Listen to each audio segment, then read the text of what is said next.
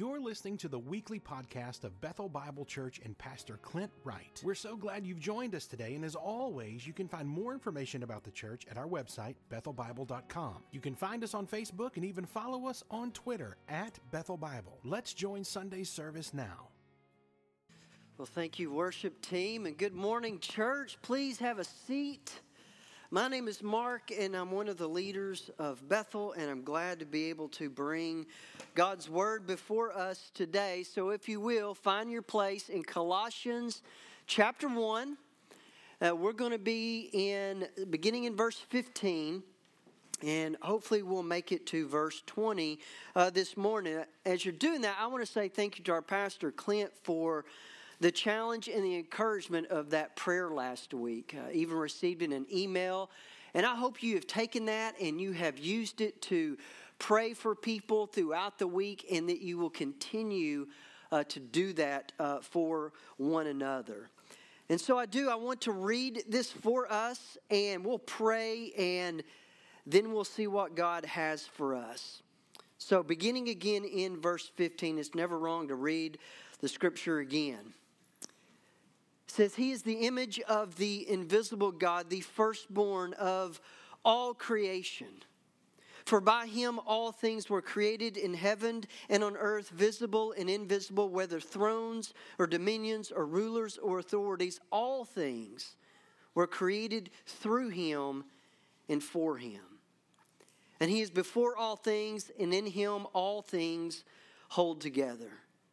And he is the head of the body, the church. He is the beginning, the firstborn from the dead, in that everything he might be preeminent. For in him all the fullness of God was pleased to dwell, and through him to reconcile to himself all things, whether on earth or in heaven, making peace by the blood of his cross." And this is the word of the Lord. Let his saints hear. Pray with me. Father, we give thanks that you have brought us here today. That no matter how this week has gone, today we need to hear your word. Today we have your presence, your word, and the Holy Spirit to enlighten our hearts and to open our eyes to what you have to say to us. We ask that you would encourage us, that you would grow us and produce in us the fruits of righteousness, and that we would do it all for your glory and to the honor of the preeminent Christ. We pray these things in Jesus' name. Amen. You know, we all meet people from time to time, and you get to know them just a little bit, and then all of a sudden, the more time you spend with them, you just realize there is so much more to who they are, that from their experiences, from their background, for whatever might have happened, you spend some time with them, and all of a sudden you realize, man, there's so much more to this person than I ever realized. So I want you to think about, what would it have been to actually just meet Jesus? I'm not talking about what you know from Scripture. I'm talking about just you pass him in the streets of Jerusalem or wherever he might be, and you just pass him, and what would be the things that would strike us about him? You know, I think we would notice his compassion. I think you would notice his humility. I think if you ever taught, we would be amazed at his knowledge of the Scriptures. We would see him caring. And there would be a lot that we would be amazed by him. But that would only scratch the surface of who he really was. And this is what's been so fascinating and amazing to me this week, is that we're hearing from Paul, and Paul meets Jesus on the road to Damascus. And somehow, Paul begins to realize the depths of who Jesus is. In fact, in these 6 verses today, this is what is said about these verses, that there is no comparable list in all the Bible of the characteristics of Christ and his deity. Think of the magnitude of that statement. In all of the Bible, there is not a more comparable list than what Paul is about to give us. And so this morning, my prayer all week has been this, that no matter what our view of Christ is that today through the Scriptures, it would grow bigger.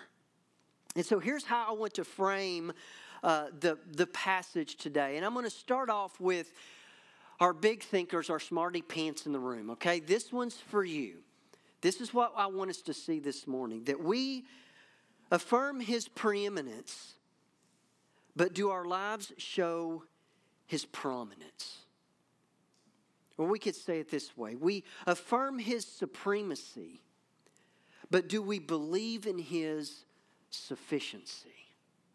Now, I need things on the bottom shelf, and so this one's for me. Do we affirm or we amen His truth, but do we trust His ways? And I'm so glad Paul Belden's here this morning. I know usually each and every week we can get one amen and maybe a couple of hallelujahs. So I'm glad you're here. But I want us to think about it. It's easy to affirm these things. It's easy to amen them. It's easy to give affirmation. But that is not enough. And so this morning we're going to look where Paul is going to take us deep below the surface of who Jesus is. And we're going to see 7 unique characteristics belong only to Jesus. So here's the first one, beginning back in verse 15. It says that He is the image of the invisible God. So that's our first big truth, that He is the image of the invisible God. And so an image means it's something that represents something. So I went back this morning and got a quarter out of the offering box. And I promised to put it back. But on this quarter, no, I didn't really. This quarter is an image of George Washington, the very first president of the U.S. It's an image, it's an imprint of who He is. And so it's telling us that Jesus is the image of the invisible God. But notice how it goes much deeper. In Hebrews chapter 1, verse 3, he says that about Jesus, He is the radiance of the glory of God. But notice, He is the exact imprint of His nature. In John chapter 14, verse 9, Jesus is talking to Philip, and He said to him, "Have I been with you so long and you still do not know me, Philip?" And then He makes this claim. "Whoever has seen me has seen the Father."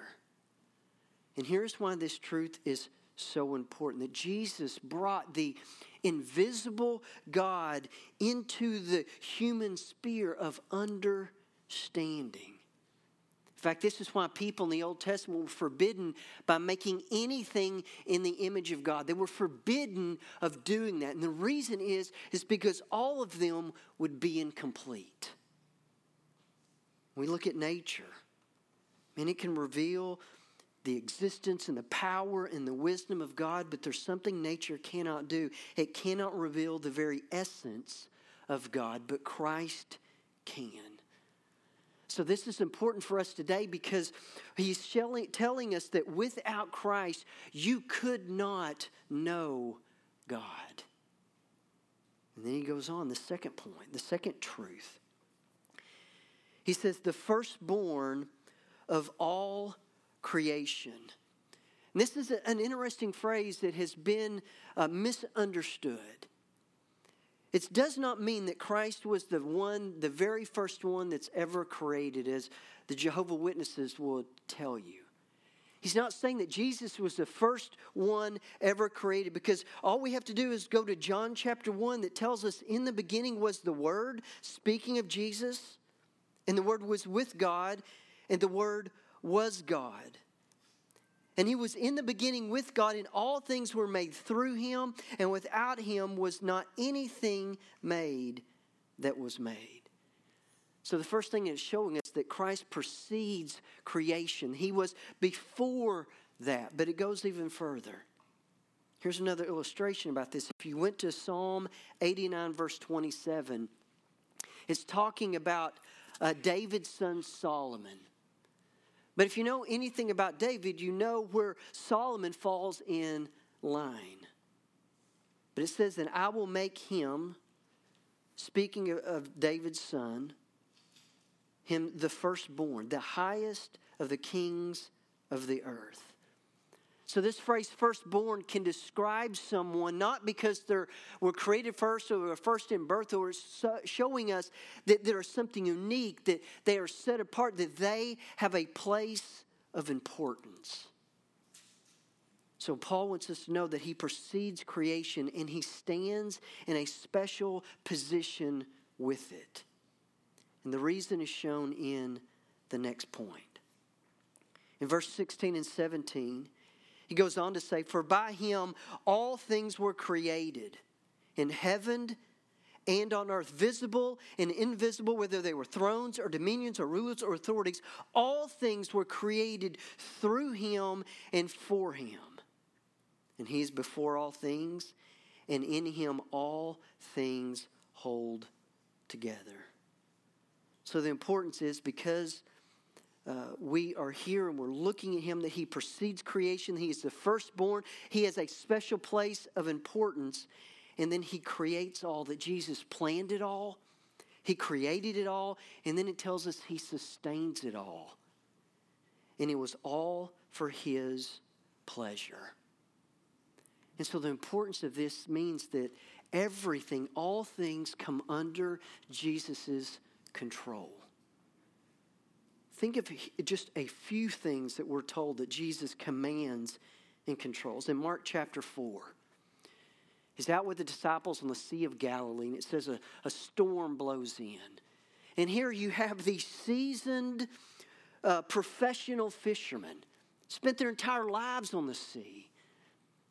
And they become so scared, they cry to Jesus to save them. And what does the scripture tell us? That Jesus commanded the storms, so even the wind is under his control. In Matthew chapter 8, you have the demon-possessed man. No one could do anything about it, and Jesus calls to them, and these demons were even under his control. In John chapter 2, the very first recorded miracle we have at the wedding of Cana. Remember, they run out of wine, and Jesus' mother says, "Go, they need your help," and he has them fill the pitchers with water. He prays, he blesses it, and they take it to the host. And what does he say about the wine? It says that it was good. And I don't know much about it, but I know what it takes for wine to be good, and it takes time. That even time is under his control. In Matthew chapter 14, the feeding of the 5,000 with 5 loaves of bread and 2 small fish. The next chapter, he feeds 4,000 people with 7 loaves and a few fish. That food is even under his control. He healed diseases from leprosy and blindness and lameness and bleeding. That even all disease is under his control. In John 11, Jesus raises Lazarus from the dead. In 4 days, he lays in that grave. He even began to stink. But the grave is even under his control. In Luke chapter 7, he raises the widow's son. And 11, he says, "Arise." And it says, the dead man sat up. That even death is under his control. That's right.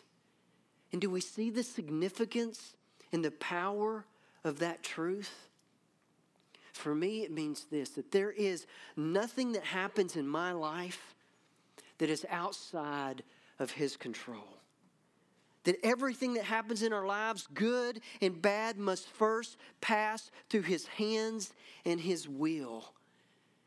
And it's easy for us to affirm and to amen that. So we can affirm his supremacy, but do we believe and trust in his sufficiency?